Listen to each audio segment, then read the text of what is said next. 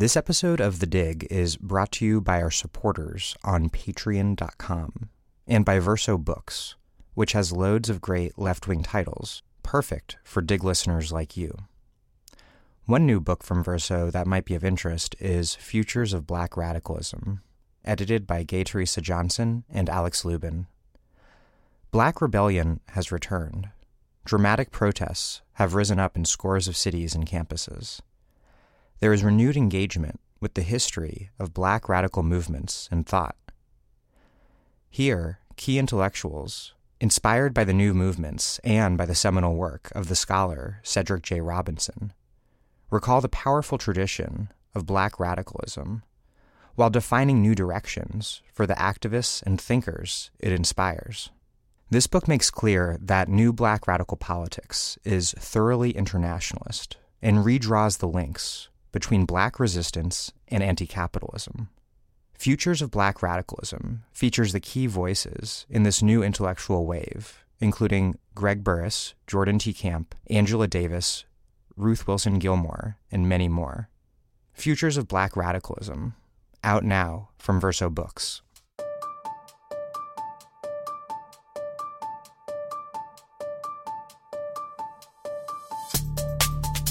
Welcome to The Dig, a podcast from Jacobin Magazine. My name is Daniel Denver, and I'm broadcasting from Providence, Rhode Island. Newspapers may be in an unprecedented crisis, but they still know how to sell a good old-fashioned panic over sex or drugs. Recently, the New Orleans Times-Picayune published a splashy, multi-part investigation into sex trafficking on Bourbon Street, attempting to do just that. The paper has described its reporting as exposing, quote, unfettered sex trafficking at adult venues along the legendarily boozy and licentious tourist trap. But what the lengthy investigation actually did was sloppily conflate the problem of people being forced to have sex with other people for money with another issue entirely, which is people selling sex consensually or even just stripping. My guest today, Melissa Gira Grant, recently published a brutal and incisive deconstruction of this series at the Fair Punishment Project's news site, Injustice Today. Grant, who I've wanted to have on the show for quite a while, is a contributing writer for Pacific Standard and The Village Voice, and a writer-in-residence with the Fair Punishment Project, where, full disclosure, I'm also a fellow. Her latest book is Playing the Whore, The Work of Sex Work. Before we get this going, I want to thank our supporters on Patreon.com and encourage you to join their hallowed ranks, if you haven't already. We have more than 600 supporters now, and are aiming to get 100 more signed up this month. If you haven't done so, go to patreon.com/thedig and make a contribution. We don't paywall a thing on this show, so we depend on your utterly voluntary support for independent left-wing media to keep it financially sustainable. If you've been meaning to do so and haven't already, it'll only take a minute. patreon.com/thedig. Thanks. And also, people are always emailing me and sorry to bug you, but here's an idea for the show. Listen, I am always looking for ideas for shows. So if you see an article or book whose author I should interview, or know of an interesting activist or politician, shoot me an email. And if you're the author of a book that you think would be a good fit for the show, please ask your publisher to mail me a copy. Okay, thanks. Here's the show.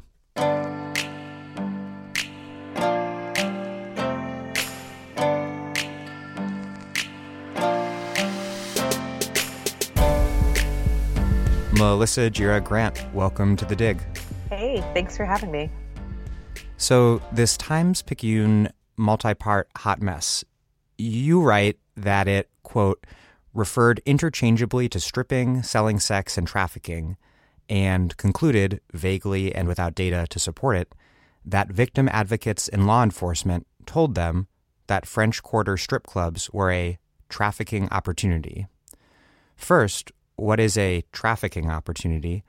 And second, more generally, what is this article trying to do by confusing so many different things that are only really related in that they involve the exchange of something sex-related for money. I still don't understand what a trafficking opportunity is. So I am going to extend the benefit of the doubt to the Times-Picayune. And I believe what they mean by trafficking opportunity is a place where trafficking could or is likely to happen.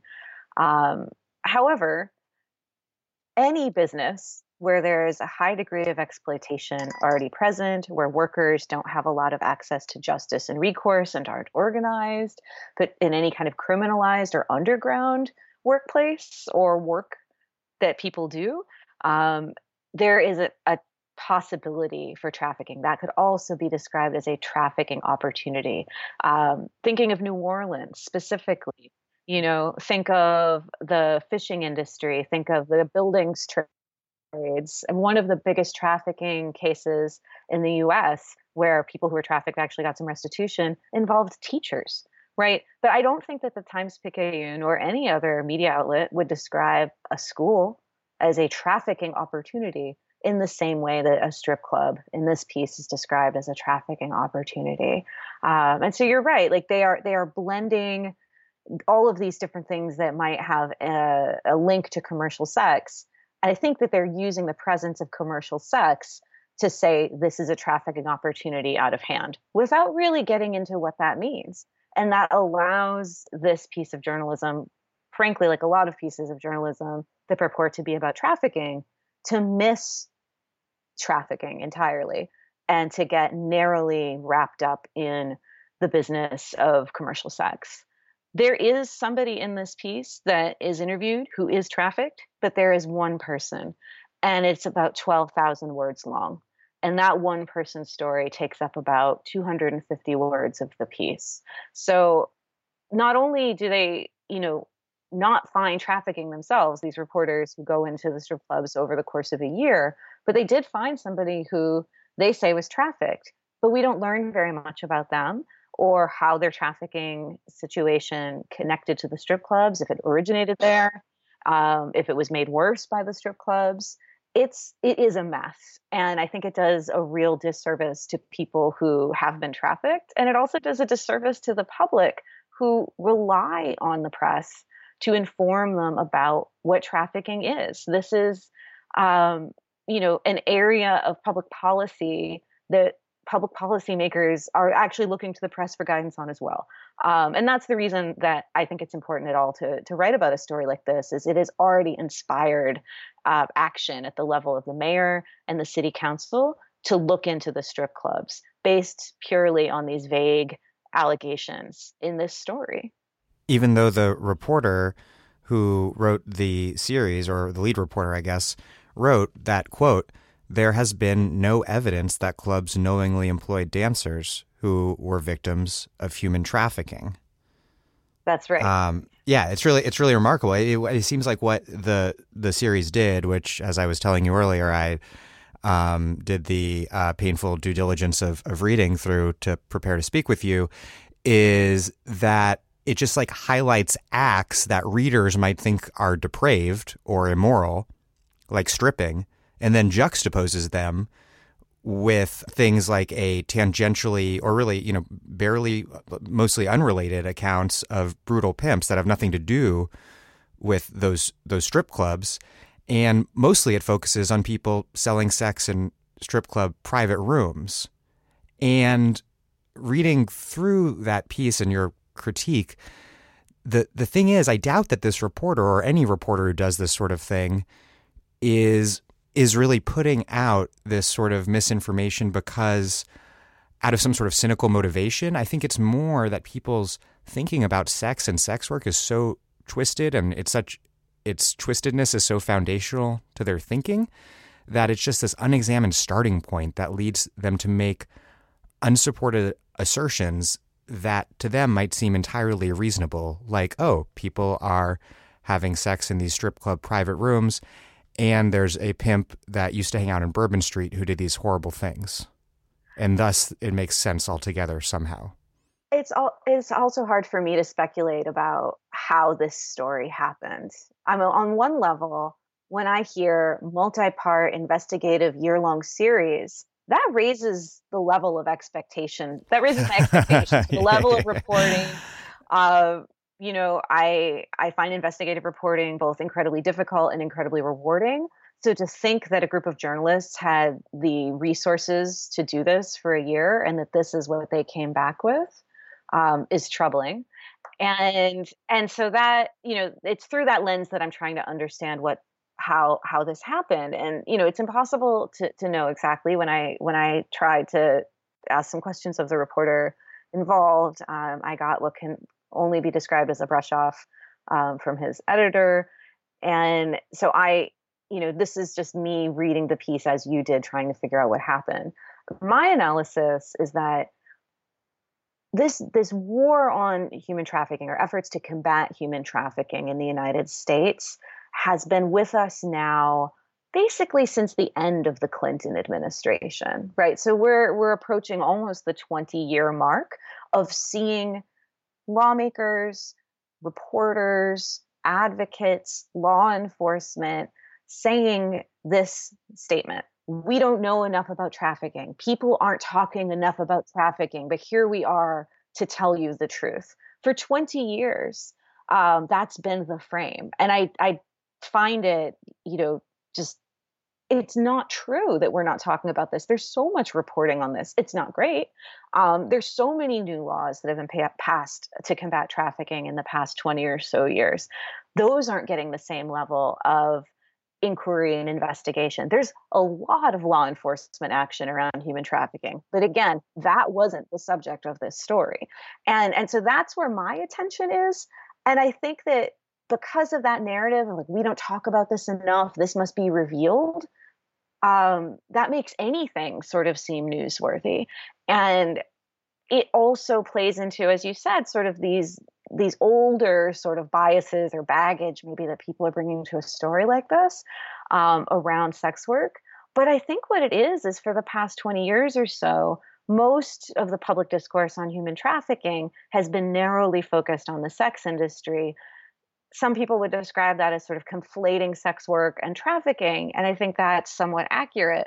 But I think what's really going on is that conflation has been successful. We are now living in an era where those two things have been made so synonymous that I'm like, if I were sitting down across from the editor of this series, I wouldn't be surprised if they didn't understand that those were distinct things. And so that's also, when we're talking about the criminal justice system, and we're talking about what is regarded as a very severe crime, like human trafficking, we have a responsibility to get it right. And so that's my interest in this. I don't think the Times-Picayune here is particularly egregious in this kind of reporting. Like, this sort of style of reporting of, like, we went deep inside the strip clubs to show you the truth. We went deep inside the industry to get to the raw truth of it. I mean, you can find that in the pages of the New York Times. You can find that, on Frontline. You can find it in reputable, quote unquote, places. So I think what it is this is the paradigm now, right? These things are treated as indistinct. It very well may not be exceptional, but it is having a nefarious local impact on the policy front. And I want to ask you about that later. But first, can you zoom out a little and tell me about this 20-year-odd history of the anti-trafficking movement, how it came about, what sort of impact it's had, what sort of interests are aligned behind it, and what sort of effect that's had on the debate over sex work? So this particular iteration of the efforts to combat trafficking in the United States comes out of the late 90s. It comes out of efforts to find an issue that would bring together conservatives and liberals in government. One of sort of the architects of human. I love bipartisanship. Brought us the Iraq War, financial deregulation, NAFTA.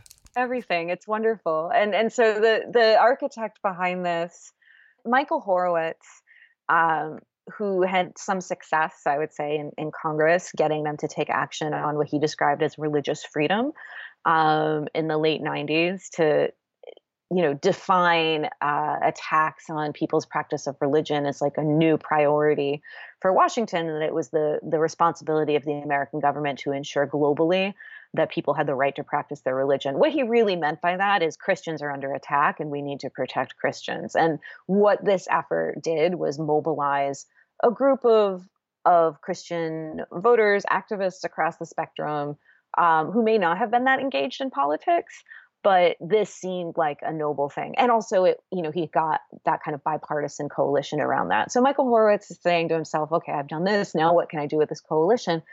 Human trafficking is where they go next. They basically take the same policy language and framework of this Religious Freedom Act and again, kind of position the United States as the global cop on trafficking, and that is our responsibility to assess different countries' performance in combating trafficking. So it creates an office inside the Department of State, the Trafficking in Persons Office. It creates a special ambassador position to head that office. And every year that office is tasked with grading countries around the world on how seriously they're combating trafficking. One of the other stranger things in the beginnings of the war on trafficking is that George W. Bush in 2002, in the midst of signing a bunch of special orders on various war on terror related activities, takes a break from that, and wedged within those, he signs a national security directive on trafficking. And it defines prostitution as linked to trafficking. It defines the fight on trafficking as essentially also a fight on prostitution. And it also defines trafficking as a national security issue. So that's how we got here. We didn't get here because a group of human rights activists who wanted to improve working conditions in industries where workers are frequently exploited and don't have access to justice could organize and fight exploitative conditions that can lead to trafficking. It didn't originate with service providers who were getting experience, hearing about people in their community who had been trafficked, trying to figure out how to help them. It really originated out of think tanks, and it originated out of this desire to sort of set the United States up as a world cop on this, and to bring together, people across the political spectrum on this. And so you'll have people make cases for fighting trafficking, through a feminist lens, through a sort of evangelical social justice lens, through a carceral lens. The carceral lens is really what unites them, because what this movement has accomplished largely over the last 20 years, I don't think we can say they've accomplished a reduction in trafficking, because we don't actually know how much trafficking there was or is. There are no reliable numbers on this. But what they have succeeded in doing is expanding the reach of the criminal justice system in the United States. They have succeeded in getting very long sentences for people accused of trafficking. I say accused of trafficking because these are cases where judgments have been passed, but the activities that have been defined as trafficking are activities that in the past would have been charged differently. They may have been charged as promoting prostitution or pimping or pandering. And so this has really elevated the consequences for these activities, even though I don't think the activities have changed all that much. So it's, if that's what's going on, sort of big picture, you can see how you would get reporting like this, right? That would sort of blur the lines between all of these things and take it as a fundamental good that like the way to fight these things is to like put more people in prison. But you'll notice that in all of that, people who've actually been trafficked, their needs are not at the center of that equation at all, right? It kind of reminds me of the way that the violence against women movement went, where that movement very quickly invested in the criminal justice system as the solution. And we see the ill effects of that today. There is still widespread gender-based violence in this country, and locking people up who are abusers doesn't necessarily seem to change that. But that's the solution that is often the first solution offered. And trafficking, because traffickers have been sort of cast as like, members of organized crime or very dangerous people, even too dangerous for reporters to talk to, which I find just unbelievable. This is, it's like a different degree of monstering. And sometimes, I'm not saying these are great people, that kind of critique and even punishment is necessarily unwarranted. What I'm saying is it has been taken for granted that these are universally terrible people who universally deserve really stiff punishment. And those things, you could think that those things are true, but that doesn't necessarily line up with the experiences of people who are trafficked. It doesn't necessarily give them justice or improve their lives.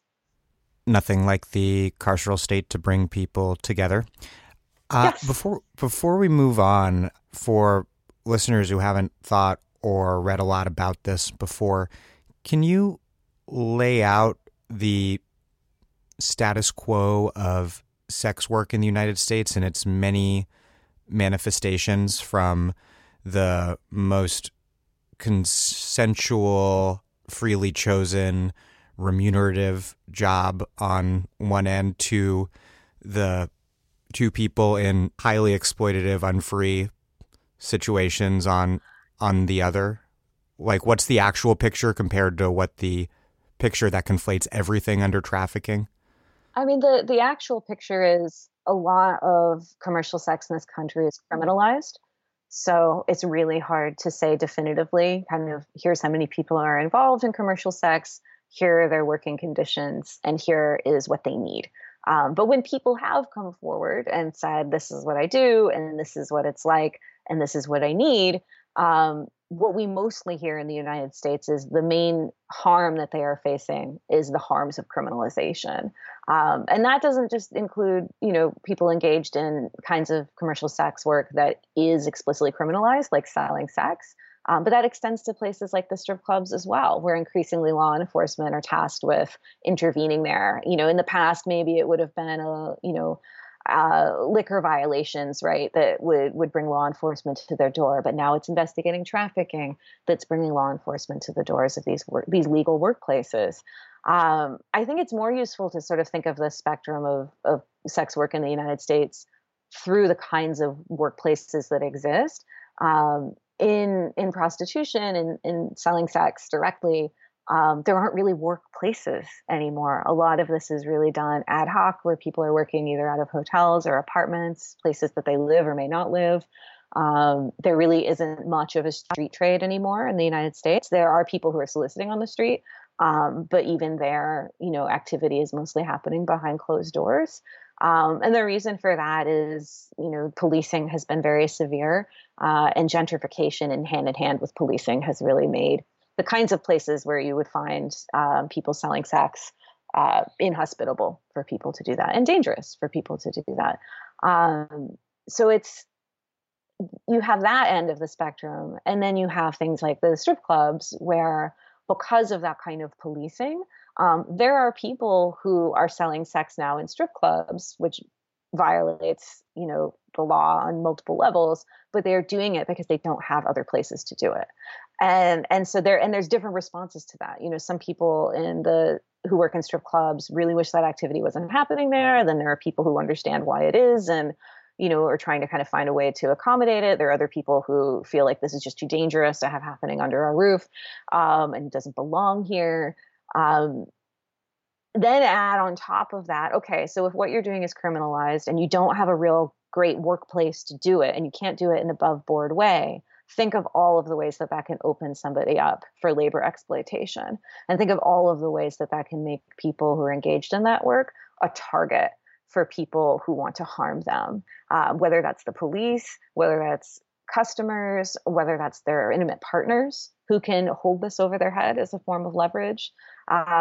This is all of the ways that we have used the criminal law to try to attack commercial sex, or at least to suppress it, has uniformly backfired in creating more danger for people engaged in the sex industry. Yeah, I think that's an extremely important point. The image of the violent and exploitative pimp, which is the stated enemy number one of the anti-sex work, law and order advocates, to the extent that those people exist, and they do, while they're the purported enemy of the criminal justice system, in effect, they are a product of it, because women are forced to work in the the shadows rather than in a situation where they don't have to worry about the police and prosecutors. Yeah, no, I think that's a good way to put it, is like this system has produced the need to have these third party figures, whether that's somebody who might describe themselves as a manager, somebody who might describe themselves as a pimp, somebody who might describe themselves as a boss, like whatever you want to call that person who is engaged in organizing a sex worker's work and also taking a cut of their earnings. That person they gain from a criminalized system, right?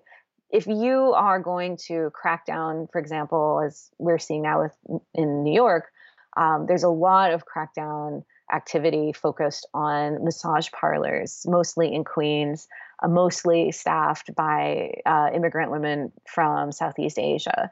And, you know, these are workplaces that exist because there's no legal way to sell sex. So you have these fronts, operating as a massage business that are engaged in commercial sex. And they're easy targets because these are people who work there because they might not legally be able to work in other workplaces, right?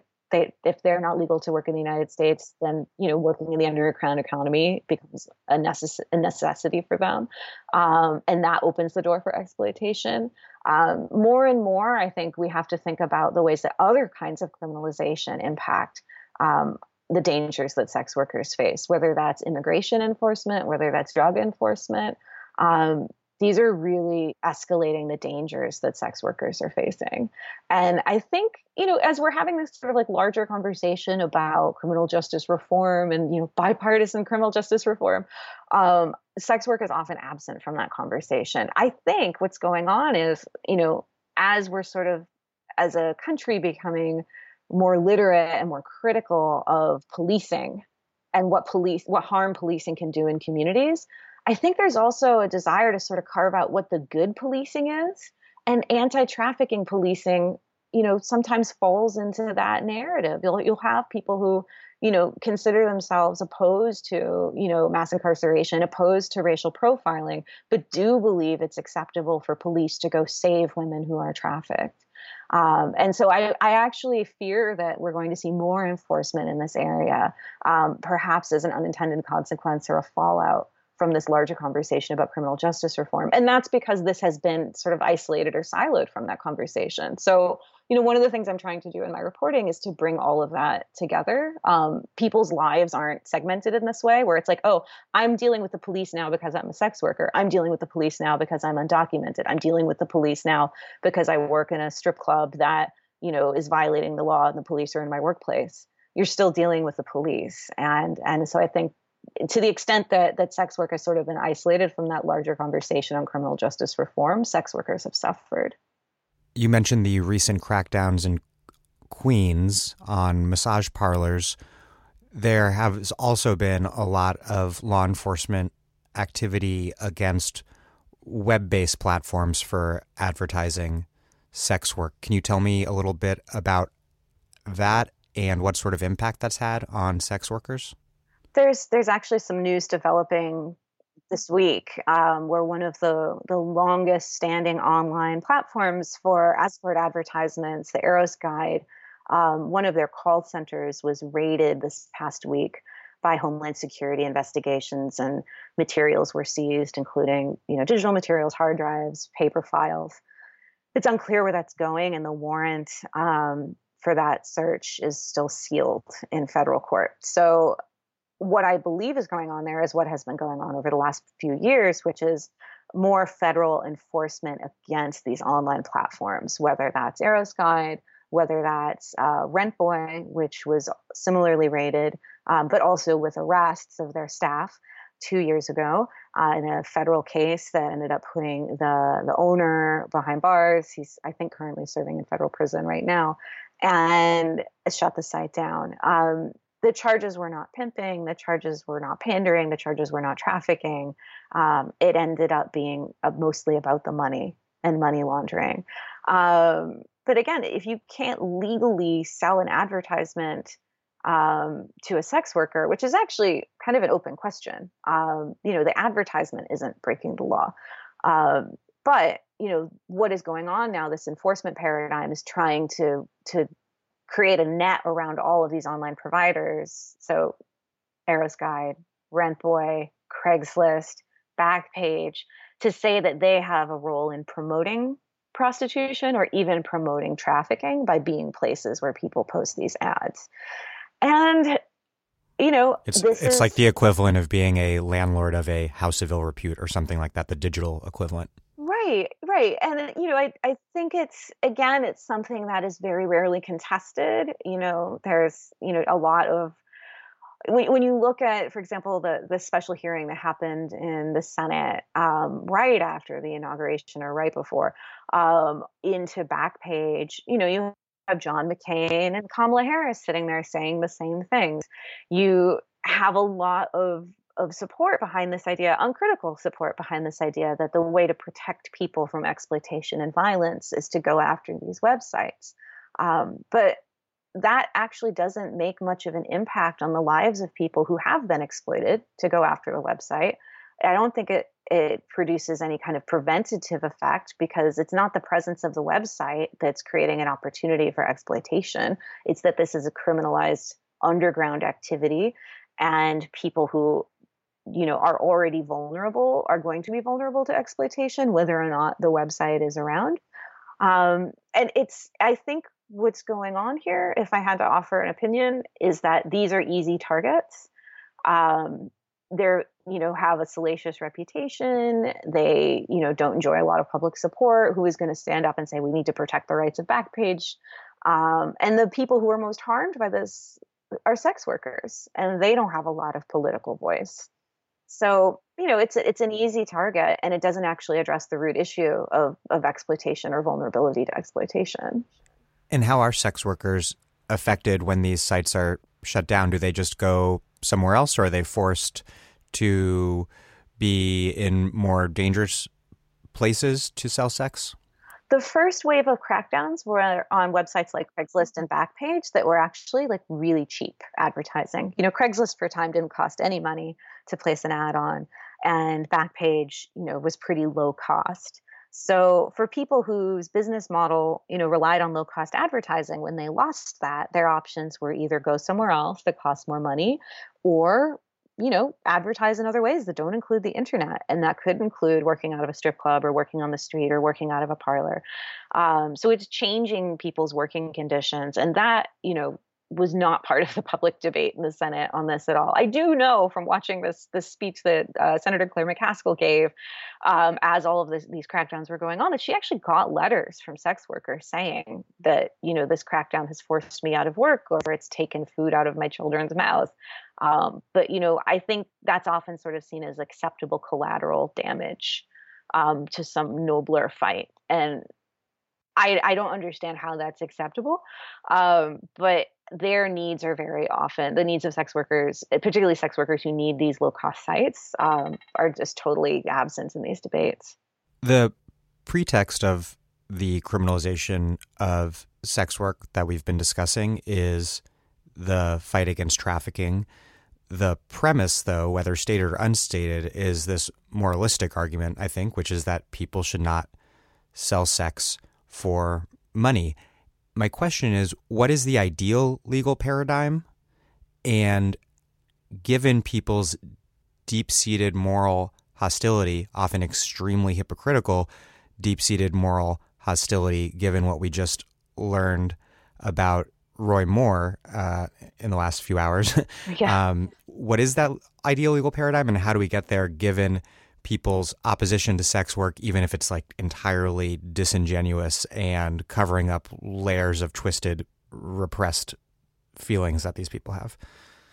I have such a hard time with sort of the repression argument. Maybe this is me like digging deep in some sort of, decades back well of Foucault or something. But it's just like, I think people love talking about sex work. They love talking about sex trafficking. Like, I don't think that these are taboo subjects or subjects that, aren't talked about enough. There's like so much Yeah. discourse on all of these things, Yeah. because it's fascinating, and it's much easier to sort of have an abstract debate than to sort of look at the material um, lives, the consequences of these debates and the material effects they have on people.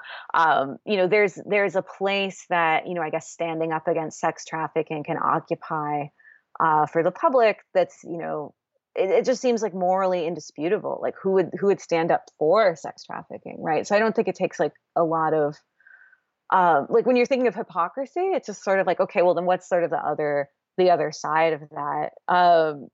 I mean, the hypocrisy for me in this is you say you're here to protect women, but the impact of many of the things you're promoting are harming women. So what is this about? So I think of sometimes as abortion as an interesting parallel to this, right? We know that the right wing has not been successful at outlawing abortion outright, but they're trying very hard to make it almost impossible to actually get one. And whether that's, crackdowns on the places where people have an abortion, whether that's people's access to information about abortion. So like these crisis pregnancy centers that, offer, fake news essentially about what abortion is, try to deter people from having one. Um, we know that creates dangers for people who are seeking an abortion, and that you can have whatever individual moral relationship to abortion that you have, but when the law is exercised in this way against people who might already be vulnerable, people who, you know, as women, as gender nonconforming people who could be pregnant, as anybody who could be pregnant, this is, we know what these laws are about, right? They're about controlling people. And they're about creating a system of oppression that's based on gender and sexuality. And I look at anti-prostitution laws the same way. There's another parallel you could make, I guess, to the war on drugs, where I think there's been a lot of movement towards understanding that criminalization doesn't actually impact people's behavior, but what it can do is it can make people's behaviors have much higher costs for them. And so people who, might never, want their children to use heroin, for example, are now going to go to the drugstore and put naloxone in their medicine cabinet. Right. Like there's a certain sense right now of like it's foolish to expose people to avoidable danger. It's foolish to, on the one hand, say that, we should be locking up everybody who is using drugs, and on the other hand, denying them access to things that could actually keep them safe. So I think that sort of plays into the way that the criminal law and people's imagination of what the criminal law is plays out around sex work. Like there's still sort of this operational fantasy of like, well, if something should be illegal because that's a way for us to communicate our moral opposition to it. But criminalizing drugs, criminalizing abortion, however much that may have been intended to communicate a moral position against abortion, against drugs, the moral position I think it's actually communicating is we don't value the lives of those people. And I think that's the fundamental thing around sex work as well. I think it goes beyond sexuality. I think it's, if you do this thing, you are disposable. And what happens to you is what happened to you. You had it coming. We don't have a responsibility to you anymore. And that's a very dangerous place to go politically, socially, to say that there are categories of people that are disposable and we're going to use the law to ensure your disposability. But that's what I see happening. Yeah, I think that's right. It's less about repression and maybe more about, now that we're into this Freudian territory, sublimation, maybe. Yeah. So what's the ideal legal paradigm? I mean, the ideal legal paradigm, if you ask sex workers, is ending the criminalization of sex work. And that can mean a lot of different things depending where you are. Selling sex is illegal basically everywhere in the United States, with the exception of a couple of counties in rural Nevada. And it's only legal in certain constrained environments. So doing it in a licensed brothel, following their rules. You need to actually have legal workplaces for people to sell sex if they're going to be safe. You can't Which have means a system. Legalization and not merely decriminalization. Well, no, I mean, you have to, I think decriminalization and legalization need to be separated out here. I think the phrase that I tend to use more is ending the criminalization of. And I think if you're going to say, okay, it's no longer criminal to sell sex, um, then workplaces need to also be removed from the criminal context. So, laws that prohibit brothel keeping, laws that prohibit keeping a bawdy house, laws that prohibit, renting facilities for those activities. Those laws are also making it impossible for people to practice, to engage in selling sex without being criminalized. And so we have to talk about just not just like activity, but also place. And that is something that's really challenging because that does take us into that place of like, well, what does that look like? What is there licensing involved? Is that, who gets to decide where these businesses are and who can run them? And that is something that I really defer to the workers on, you know? And that to me is sort of where this conversation has to begin. There is almost no room for sex workers in public policy debate in the United States. It's different in different countries. In New Zealand, where sex work is fully decriminalized, sex workers were actually brought into that process, including the evaluation process of the law reform, and continue to be regarded as important to that process. In India, there's a massive sex workers union. I forget in what part of the country.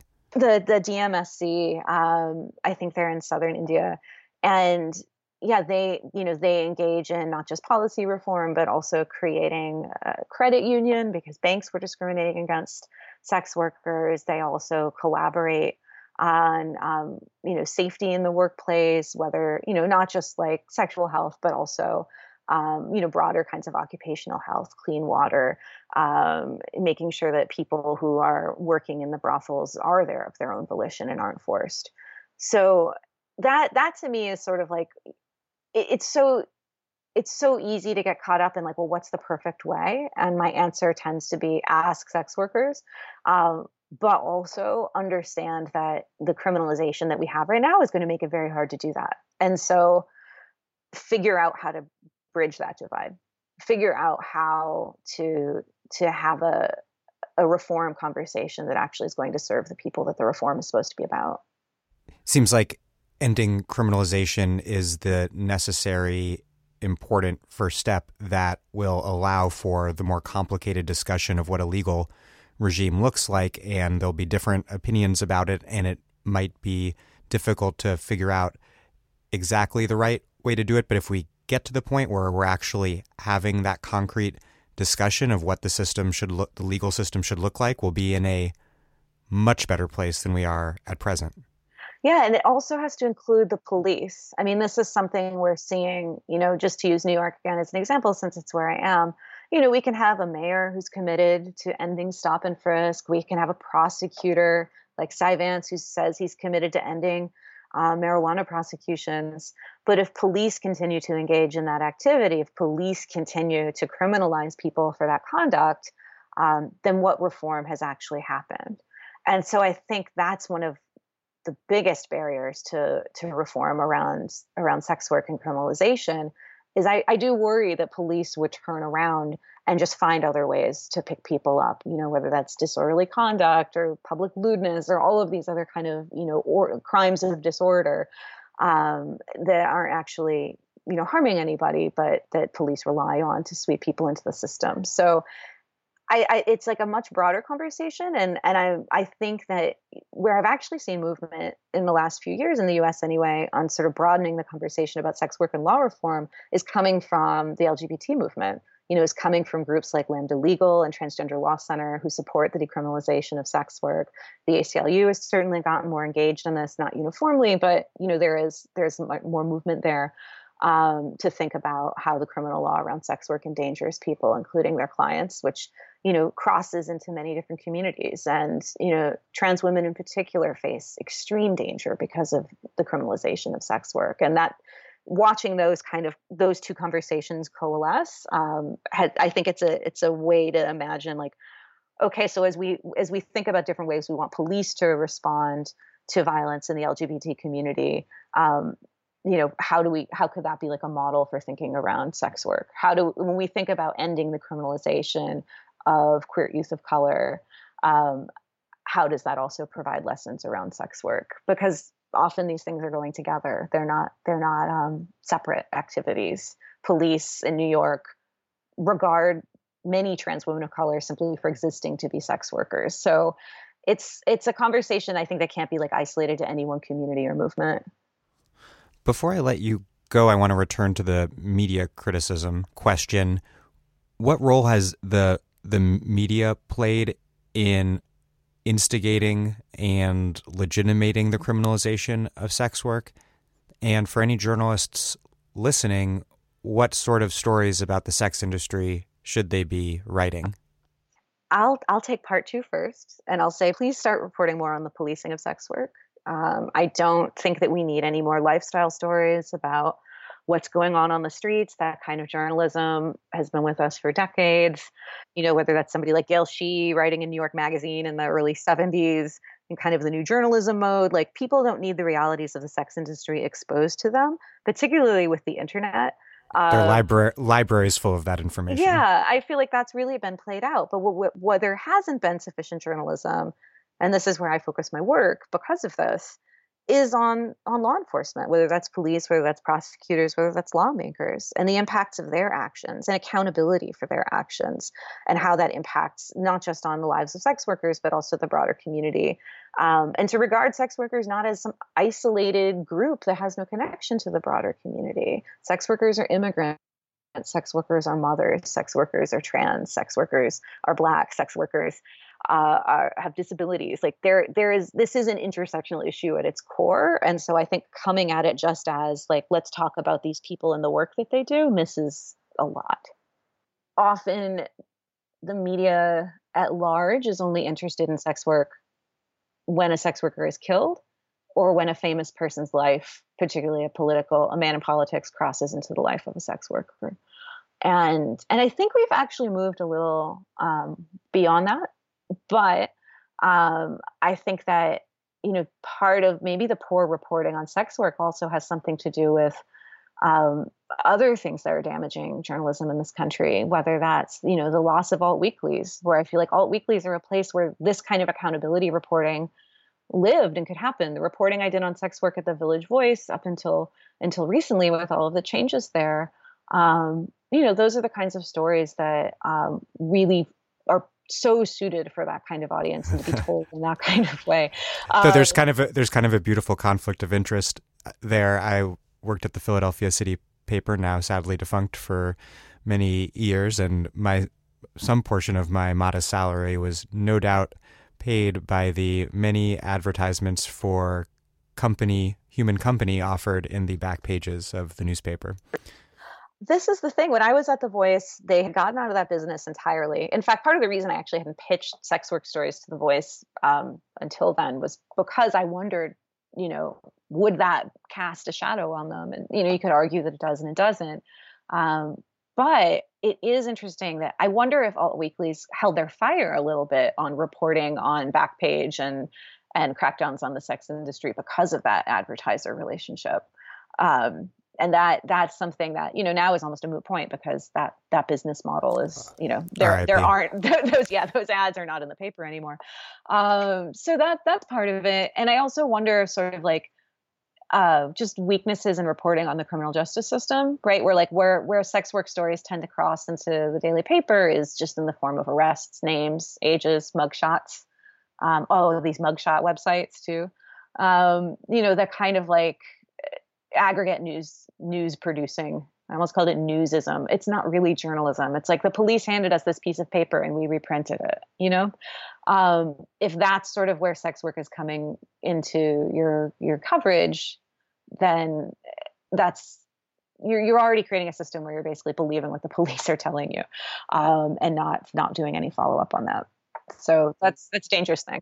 And a lot of local reporting, even in recent years, when there's been an explosion of really good investigative work on the criminal justice system and mass incarceration, there's still this framework in place, this longstanding framework of looking at a problem or a perceived problem or a mixture of real and perceived problems, and the implicitly accepted assumption being that more law enforcement, more criminalization will help solve that. That's what I saw in the Times-Picayune piece.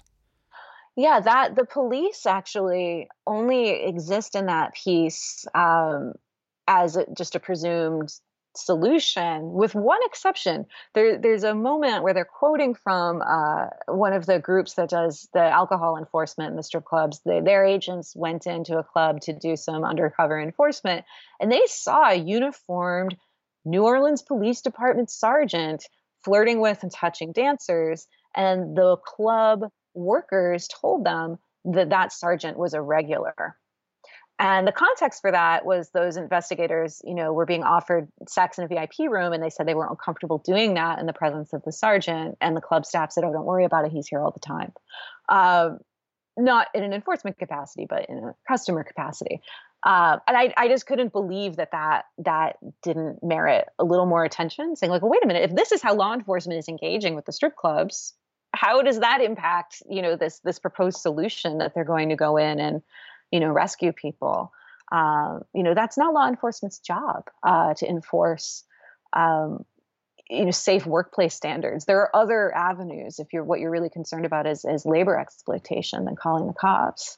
But you're right, that rush to the cops that's ingrained in many ways. Yeah, and the piece sort of beats up on police and other parts of the I guess state and local government for not investigating strip clubs enough, not supervising enough, not finding or shutting them down enough. That's sort of the upshot. Right, without sort of saying, well, then what would happen? Why is this? And that kind of presumed frame of just like the police are here to help us. I do think that that's moved a lot though in the last few years. I think that there's more.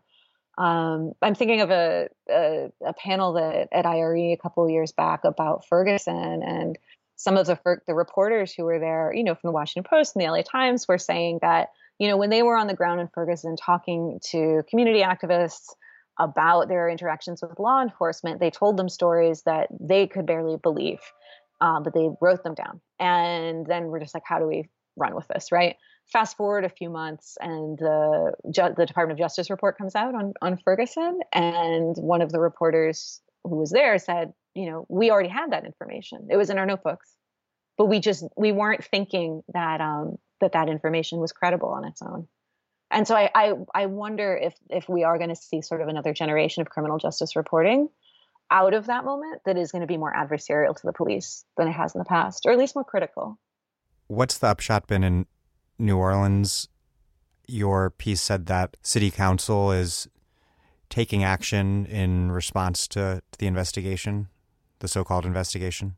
Well, so far we have the city council pledging to have public hearings on the strip clubs and considering passing a city ordinance that would essentially say that any strip club that was, had any kind of violations, if it was closed, that it couldn't open again for 6 months, and that also strip clubs will be limited to like one per block. These are small blocks in the French Quarter. But the idea I think behind the city council moves is to eliminate strip clubs through attrition. You're grandfathered in to that limit on one per block unless you get shut down. And so you can imagine a scenario where there's like an increased enforcement, clubs get shut down, they lose that being grandfathered in, and then face the choice in 6 months when they reopen, of reopening there or having to reopen elsewhere, and they may not have that choice. So that's one thing that's still kind of TBD. I don't know when those hearings are taking place, but that's what the city council has thrown in around. And the mayor, Mitch Landrieu, has already obtained the services of an attorney who comes, right out of the Christian right with a track record of, not only opposing LGBT rights and his role at a Christian law firm, but also in his own practice, pushing legal adult businesses out of town. They've retained his services to do an assessment of the strip clubs and strip club law. So Mayor Landrieu, friend of women. Yeah, that was just days after the story came out. I mean, this was like pretty immediate action. And, I feel for this. I mean, journalism is trying to make a real impact in the world. But I think that, as you were saying around, this kind of like investigative enterprise series that produces policy change, right? Like, doesn't that sound like the kind of thing you'd like want to get an award for? You might even say that there's a certain model where you have some reporters spend a year on this investigation, and then you have the editorial board write a bunch of things pointing to the investigation's shocking findings and demanding public change, and then submitting it all to the Pulitzer board. It might almost be that that's how the setup works, but... Yeah, and without considering, did you get the story? And is what you're arguing for actually going to help the community? One thing that I'm looking at now is sort of the relationship also of nonprofit organizations to how policy is made. So there, has been a campaign for the last 2 years in Louisiana on the state level to ban 18, 19, and 20-year-olds from dancing in strip clubs. And the movement behind that has come from some nonprofit organizations that receive federal funding to do anti-trafficking work. So that's, I think, another piece of this is like you have the press, you have the local government, but then you also have these federally funded anti-trafficking projects that, now it's incumbent on them to go out and find trafficking. And so there's been this consensus that has developed that the strip clubs are going to be the place to do that. And, all that I hope to do is to hit the pause button on that process for a moment, so that people in the community can ask these kinds of questions themselves. Melissa Gira Grant, thank you very much. Thanks for having me.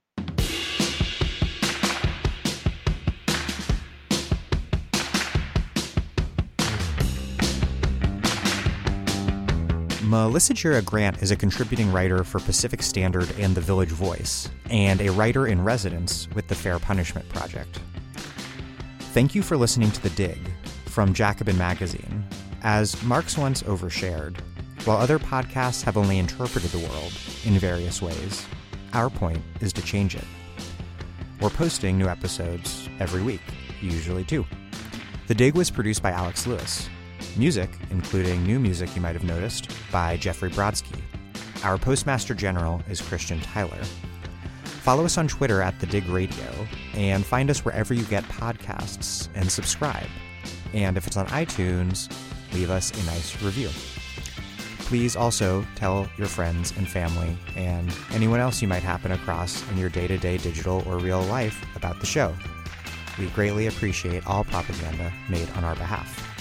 And last but not least, if you haven't already, take a moment, go to patreon.com/thedig and make a contribution. We can only do this show with your support.